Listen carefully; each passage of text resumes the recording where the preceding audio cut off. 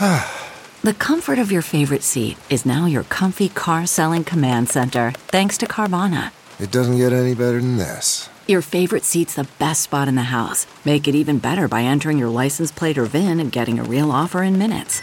There really is no place like home. And speaking of home, Carvana will pick up your car from yours after you finalize your offer. Visit Carvana.com or download the app and sell your car from your comfy place.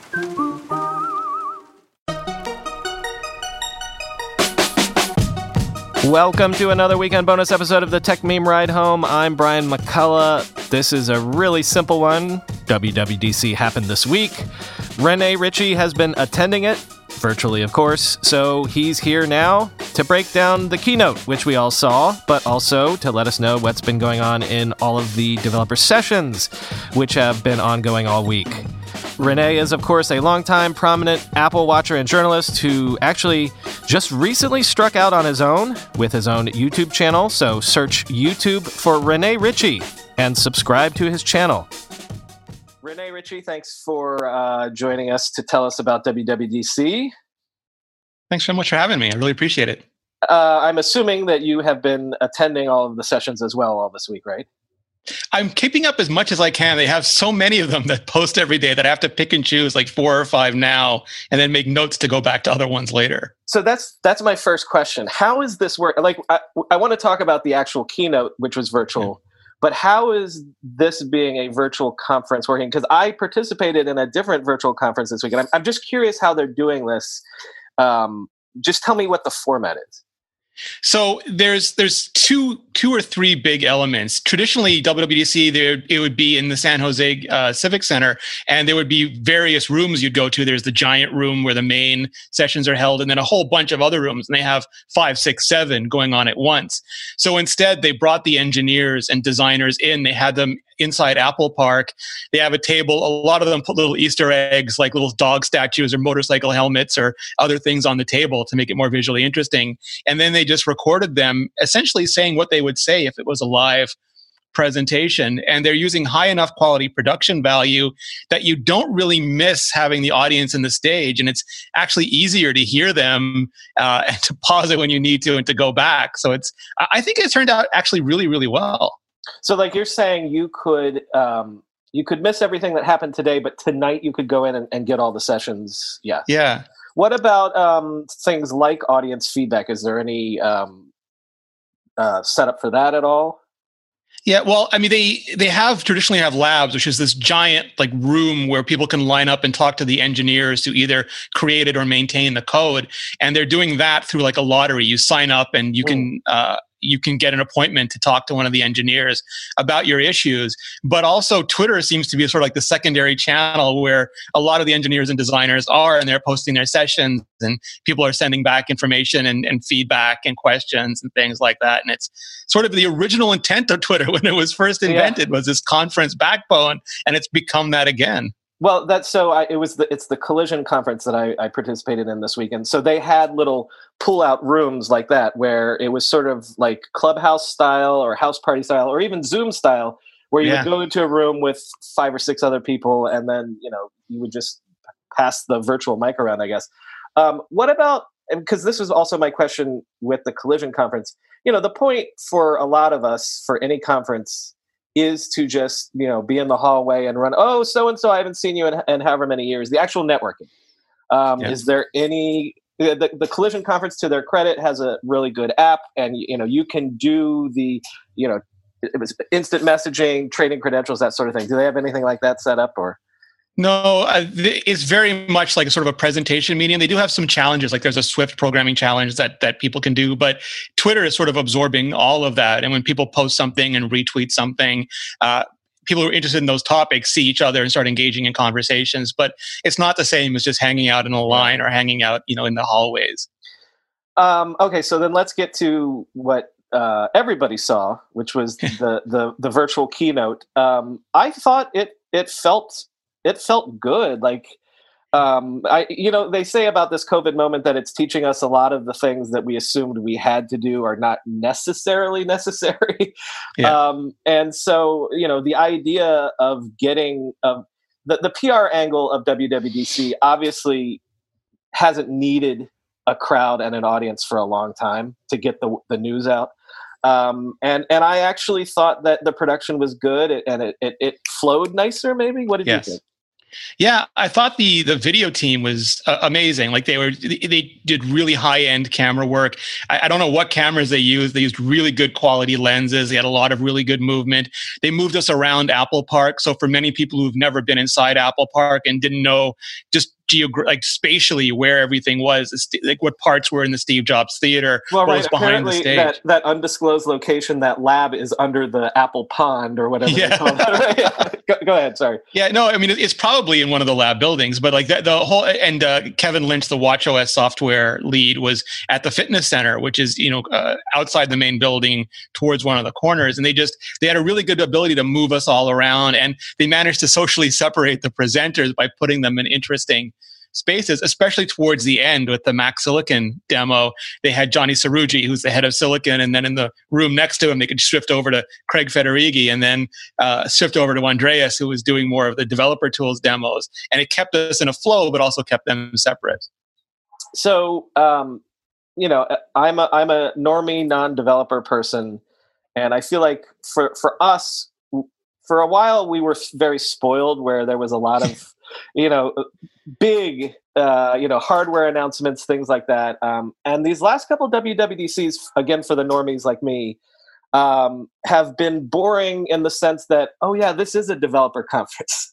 Like I'm not saying there was no news that was made, but there was no news that blew my hair back. So we'll get to the developer stuff in a second, but just like with your critical eye, what do you think about the conference?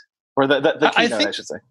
Yeah, I think that was a really conscious decision. I think normally when they have WWDC, especially in the years they don't have March events, just because they get everyone there together and it's much easier to meet with international press, like people from Asia, from Europe, from North America, all at the same time. It's incredibly efficient resources. Like 2017, they had so much hardware, the new iPad Pros, new MacBook Pros, new iMacs, the iMac Pro, the HomePod, and they could do demos for all of that. They could seed review units for all of that. It was just so big, but because no one was going there, I think they decided to keep the focus on software. And maybe in July, because rumors are that a lot of these products are ready and have been ready for a long time. With this out of the way, we might see new Macs and new headphones and new other products just drop in press releases for the next month or two. Well, and Anil Dash disagreed with me. He said it was the best WWDC keynote since the iPad. Well, he's super geeky. Yes, he's going to say that. He's a dev too, right? But, yeah. Okay, so let's get to the things that did excite me from that were announced at the keynote. Starting with the widgetization of the home screen. Yeah. When I do my reports on these, I got to write them up and record them immediately afterwards. So I didn't get to dive deep into what's actually possible. So just real quick, could you just sum up on a really basic level, like what we can suddenly do from on our home screens? So basically, Apple took the complications from Apple Watch. They're using one of their new frameworks called Swift UI, and that is deployable across all of Apple's platforms. So they took those complications, which are really information dense and really glanceable. They're easy to understand and mentally parse, and they made those the new widgets. And you can put those anywhere arbitrarily on your iPhone home screen. You can put them intermingle them with your icons. So you have these widgets like photos and calendars, and you can have stacks of widgets that automatically rotate, or smart widgets that try to pick the best widget for you, and different size widgets and multiple widgets. So you can sort of put the information where you want them. And that's a big change for Apple, because in the Steve Jobs era, the home screen was never meant to be a destination. It was a portal. You didn't stay there. You just went there to get to an app, and then you stayed inside the app, and then you switched in between them. But now Apple's recognizing that maybe you just want to take your phone out for a second, swipe up, see something, close it, and put it away.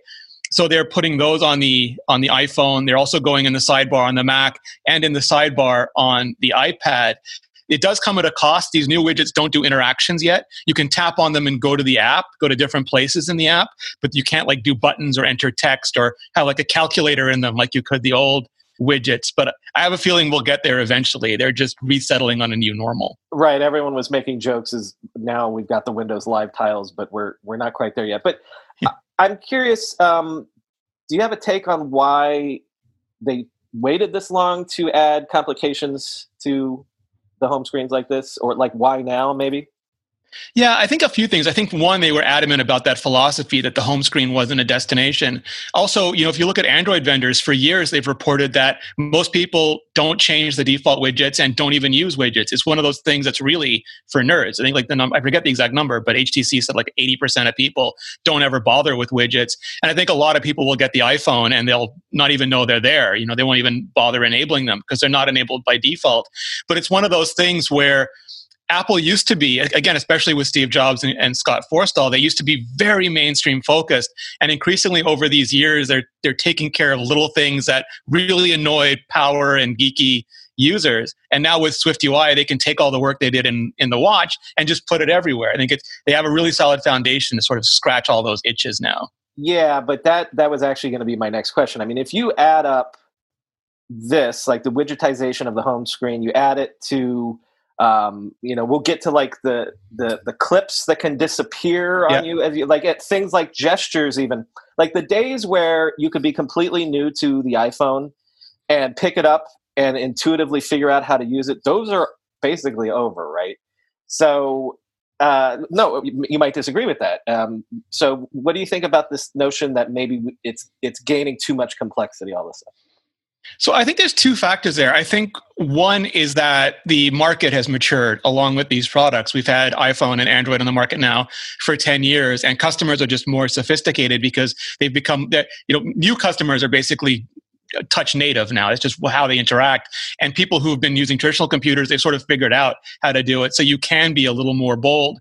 But I think also both Google and Apple have been good at doing complexity in depth. And what I mean by that is the simplest and most common functionality is on the top. And, like my sister really only uses her phone to make phone calls, to listen to music, and to send messages. And she doesn't know about, she doesn't use Control Center, Notification Center. She'll never see the widgets. And that's fine for her. But people who do know about them can go a little bit deeper, put in a little bit more effort, and get a lot more functionality out of it. And I think ultimately that's the best balance. It's maybe not perfect for everybody, but it's at least it's a little bit of something for everybody.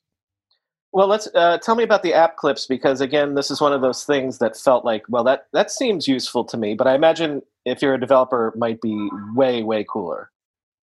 Yeah, so you do have to create it as basically a new target inside Xcode. So it's not one of those things that, famously they always say, you get this for free. This you have to make basically a new little sub app that's 10 megabytes in size or smaller. So it's really fast. Like they don't want you to ever have to watch a little thing rotating on your screen when you try to use them. And the goal is this will be mostly valuable when we can all travel again. But you land in a new city, you go to rent a car, you go to park, you go to rent a bike, one of those things, and you have no way of knowing what app you're going to need for that. And instead of standing there trying to find out what it's actually, like the acronym used in that city's parking system or bike rental place, there'll just be a QR code or an NFC for you to tap. It'll find the app for you. It'll download just the specific functionality you need for that transaction. It'll use login with Apple, so you don't have to create an account. It'll use Apple Pay, so you don't have to give them a credit card or go fishing for a credit card. And the idea is just you get in, you get out, you get done what you want to have done. And that's sort of been the beautiful dream for, maybe call them applets, or Google called them app fragments or things like that for years now. Let's be real for a minute. Most guys would wear a t-shirt every day of their lives if they could. The problem is that most t-shirts are not acceptable to wear at work or out on a hot date night. But today's sponsor, Cuts, has finally changed that. Cuts t-shirts are such high-quality, wrinkle-free, and so buttery soft that you can look like you're dressing up even when you're dressing down. Yeah, you heard that. Wrinkle-free. You never have to substitute comfort for fashion ever again. If you see me in a t-shirt, it's likely one from Cuts. I'm also a huge fan of their AO 5-pocket pants. The right sort of step up from jeans without going all the way into dress pants, like literally my ideal Venn diagram of professional looking but comfortable feeling. When you touch something from Cuts, you can immediately feel the quality. Their proprietary fabric blends are ridiculously soft and breathable, they don't wrinkle, and they look way more expensive than they actually are. For a limited time, our listeners get 20% off your entire order when you use code RIDE at checkout. That's 20% off your order at cutsclothing.com with promo code RIDE. Please support our show and tell them we sent you. Experience the perfect blend of style and comfort with Cuts Clothing. Cutsclothing.com, promo code RIDE for 20% off. With everybody fighting for attention, how can your business stand out and connect with customers? Easy. Get Constant Contact. Constant Contact's award-winning marketing platform has helped millions of small businesses stand out, stay top of mind, and see big results fast. Constant Contact makes it easy to promote your business with powerful tools like email and SMS marketing, social media posting, and even events management. With Constant Contact, you'll reach new audiences, grow your customer list, and communicate more effectively to sell more, raise more, and fast-track growth. Don't know much about marketing? No sweat. Constant Contact's writing assistance tools and automation features help you say the right thing at the right time, every time. Plus, you can send with confidence knowing your emails are actually reaching your customers thanks to Constant Contact's best-in-class 97% deliverability rate. I use this, and you should too. Tackle any challenge with Constant Contact's expert live customer support. Plus, everything's backed by their 30-day money-back guarantee, so get going and start growing your business today with a free trial at ConstantContact.com. Just go to ConstantContact.com right now. Constant Contact, helping the small stand tall. ConstantContact.com. I'm looking at my grab bag list of things that I wanted to pick up to learn a little bit more about. I keep hearing about this, people talking about that thing where, is it iOS only maybe where it'll recognize certain noises? You can set it to like, if it hears a fire alarm or a baby crying or a doorbell or something, you'll get notified. Tell me a little bit more about that, because that was just like an aside, and I was like, well, that would be super cool. Yeah, there's a lot of stuff. I'm not going to say they're buried in accessibility, but the accessibility team has this way of finding out what people need, surfacing this technology, and eventually it goes mainstream. And there's two really cool things they're doing. The first one I'll just squeeze in up front is you can now double tap or triple tap the back of the iPhone to launch things like Control Center or Notification Center, even Siri shortcuts, so you can, or a screenshot. So it just makes it much easier to do functionality for people who don't want to dive all the way into a specific app to do it. And also exactly what you mentioned, it'll now hear for different kinds of alarms. It'll hear if there's water running, if a baby's crying, if someone is yelling. And for people who are low hearing, it'll send them an alert to tell them that this is happening. It does exist on the watch, but right now I think it's mainly being used for hand washing. It'll detect the sound of soap and water, so it can tell that you're washing your hands and then give you a 20-second timer. But it's all part of this machine learning to understand what's happening in the environment around us. Yeah, the hand washing thing was super cool to me too, I thought. This just came across TechMeme like an hour ago, that Apple's bringing Face ID and Touch ID logins to the web in Safari 14. Did that just happen just a couple hours ago? That was it. A lot of stuff is, I want to say it's buried in the sessions. It's just there's so many sessions. I think it's taking people time to go through them all and sort of find out everything else, because they can never fit everything into the keynote. Even at almost 2 hours long, there's just a lot of stuff that doesn't make it in. And another one that I think I also caught this today, Boot Camp is apparently dead. Yeah, so Apple is building hypervisor into the Mac, into the Apple Silicon for the Mac, and they're also building, like, they're trying to make it as performant as possible. And my guess is there's a lot of back and forth going on with Microsoft right now, and neither of them are going to say anything until they have a very firm deal in place. But instead of having to boot into a separate version of Windows, and Microsoft doesn't even license Windows for ARM commercially yet, it would run theoretically in something like Parallels or VMware on the Mac Silicon. So would that replace Parallels, or that just it works better with Parallels that way? It would be Parallels. Basically, right. Apple's giving Parallels and VMware the ability to run as fast as possible on the Apple Silicon. That's great. All right, let's wrap up with what was the big news. But everyone knew it was coming, Apple leaving x86 behind. Real quick, high-level thoughts from you on that? I think it has, I'm always cautious about these things, but it looks like Apple's doing it exactly how they did the PowerPC to Intel transition, even using the same names for technology like universal binaries and Rosetta and the virtualization path. It's going to let you run iPhone and iPad apps, which is going to be a huge boost to just the number of apps, especially games you can run on the Mac. And it looks like they have a smart plan for a family of Apple Silicon ranging from ultra mobile to pro mobile to desktop to pro desktop. And I think in the long run, it'll let them move faster. Intel has been notorious notoriously slow in shrinking their process down to 10 nanometers, while Apple did that, a couple of years ago already with Taiwan Semiconductor. And because their teams work so closely together, they'll be able to deliver features faster and specific features that they want to deliver. So I think for consumers, it's going to be a huge win. For developers, there's going to be some intermittent pain when they lose things like Windows support for now, or they worry about things like how even though Apple has gone out of their way this year to say they're not locking down the Mac, you can still download any app you want. You can go in and change the security mode from full-on iOS-like security to classic Mac level lack of security. I think there's still going to be some tension about what's happening with their, traditional classic hobbyist Mac computers. Well, I'm curious, how much of a focus has this been in the sessions this week? Because it is a major move if you're a Mac developer. Is it been something that has been talked about all the time, or is it an aside, or how's it been dealt with? There's specific sessions. So there's a specific session on how the Mac Silicon is working just from an architecture point of view, like how it's being set up. And there are also sessions on how to make, developers have to allow their apps to work, their iPhone and iPad apps to work on the Mac. There's a session on that. There's a session on how to make them work really, really well if you want to make them native. If you want to take your existing Mac app and make it native versus using Rosetta. And also sessions on how to make Catalyst apps, which is putting in a little extra work to make the iPad app feel much more like a Mac experience. So as long as you go to that section, you'll find a bunch of stuff on it.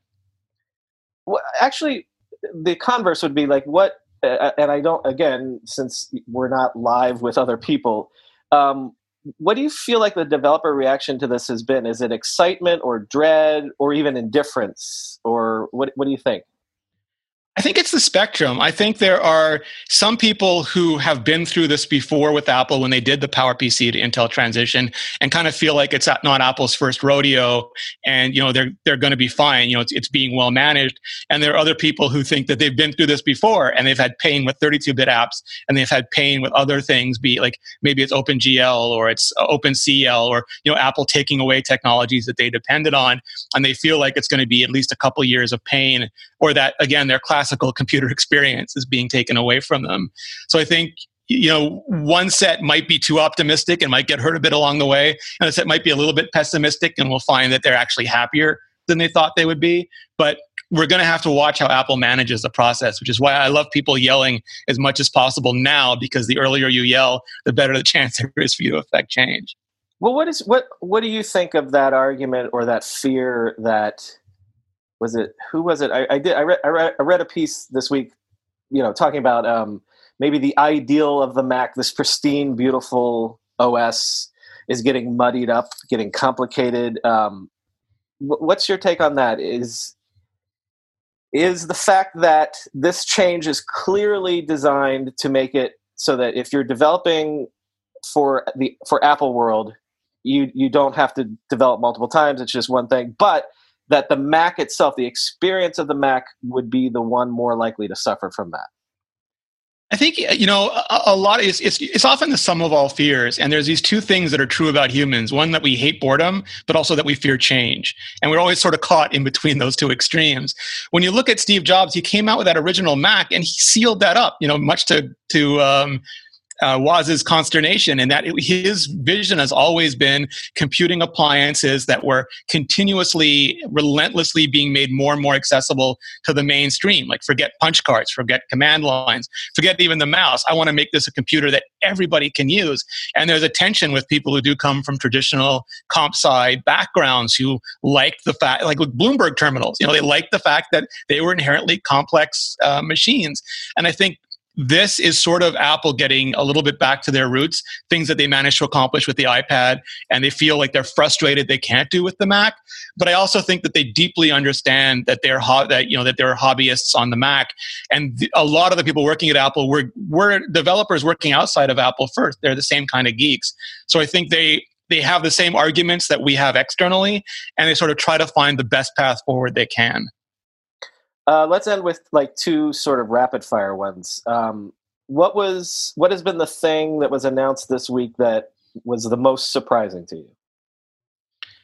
I think just the most surprising was how much we didn't know. Like even though there was a ton of rumors and some of the features, like the new iMessage features had leaked, there was so much stuff that they were adding, even little things like that weren't leaked at all. So for me, it was just everything became more consistent. Everything became more powerful. The whole story was much more legible, I think, than it had ever been before. And that was the big takeaway for me, is that it really feels like a lot of, even some of the pain we've been going through, especially on the Mac with new file systems and new languages and they're rewriting all the daemons, all those sorts of things. You now sort of see the direction they were going, where before we were just like stuck in the dark why the ride was so bumpy. Well, then, were there any omissions that surprised you? Yeah, I mean, every year there are things that I just really want them to do that it doesn't seem like multiple user accounts on the iPad. I mean, I have a long list every year of things that Apple Watch independence. I mean, the iPhone became independent from the Mac with iOS 5, and here we are in watchOS 7. You still have to own an iPhone. You can't even do it with just an iPad. You still have to own an iPhone to get an Apple Watch. So there are huge items on my list that they just don't seem to get to, and I always hope next year will be the year. Rene, you are a one-man band, probably not a one-person band, but you recently launched yourself as your own pirate ship, as it were. Yeah. You want to tell us about that real quick? Yeah, so I'd been working for a decade with Mobile Nations. They were bought by Future a couple of years ago, and I stayed there for about a year.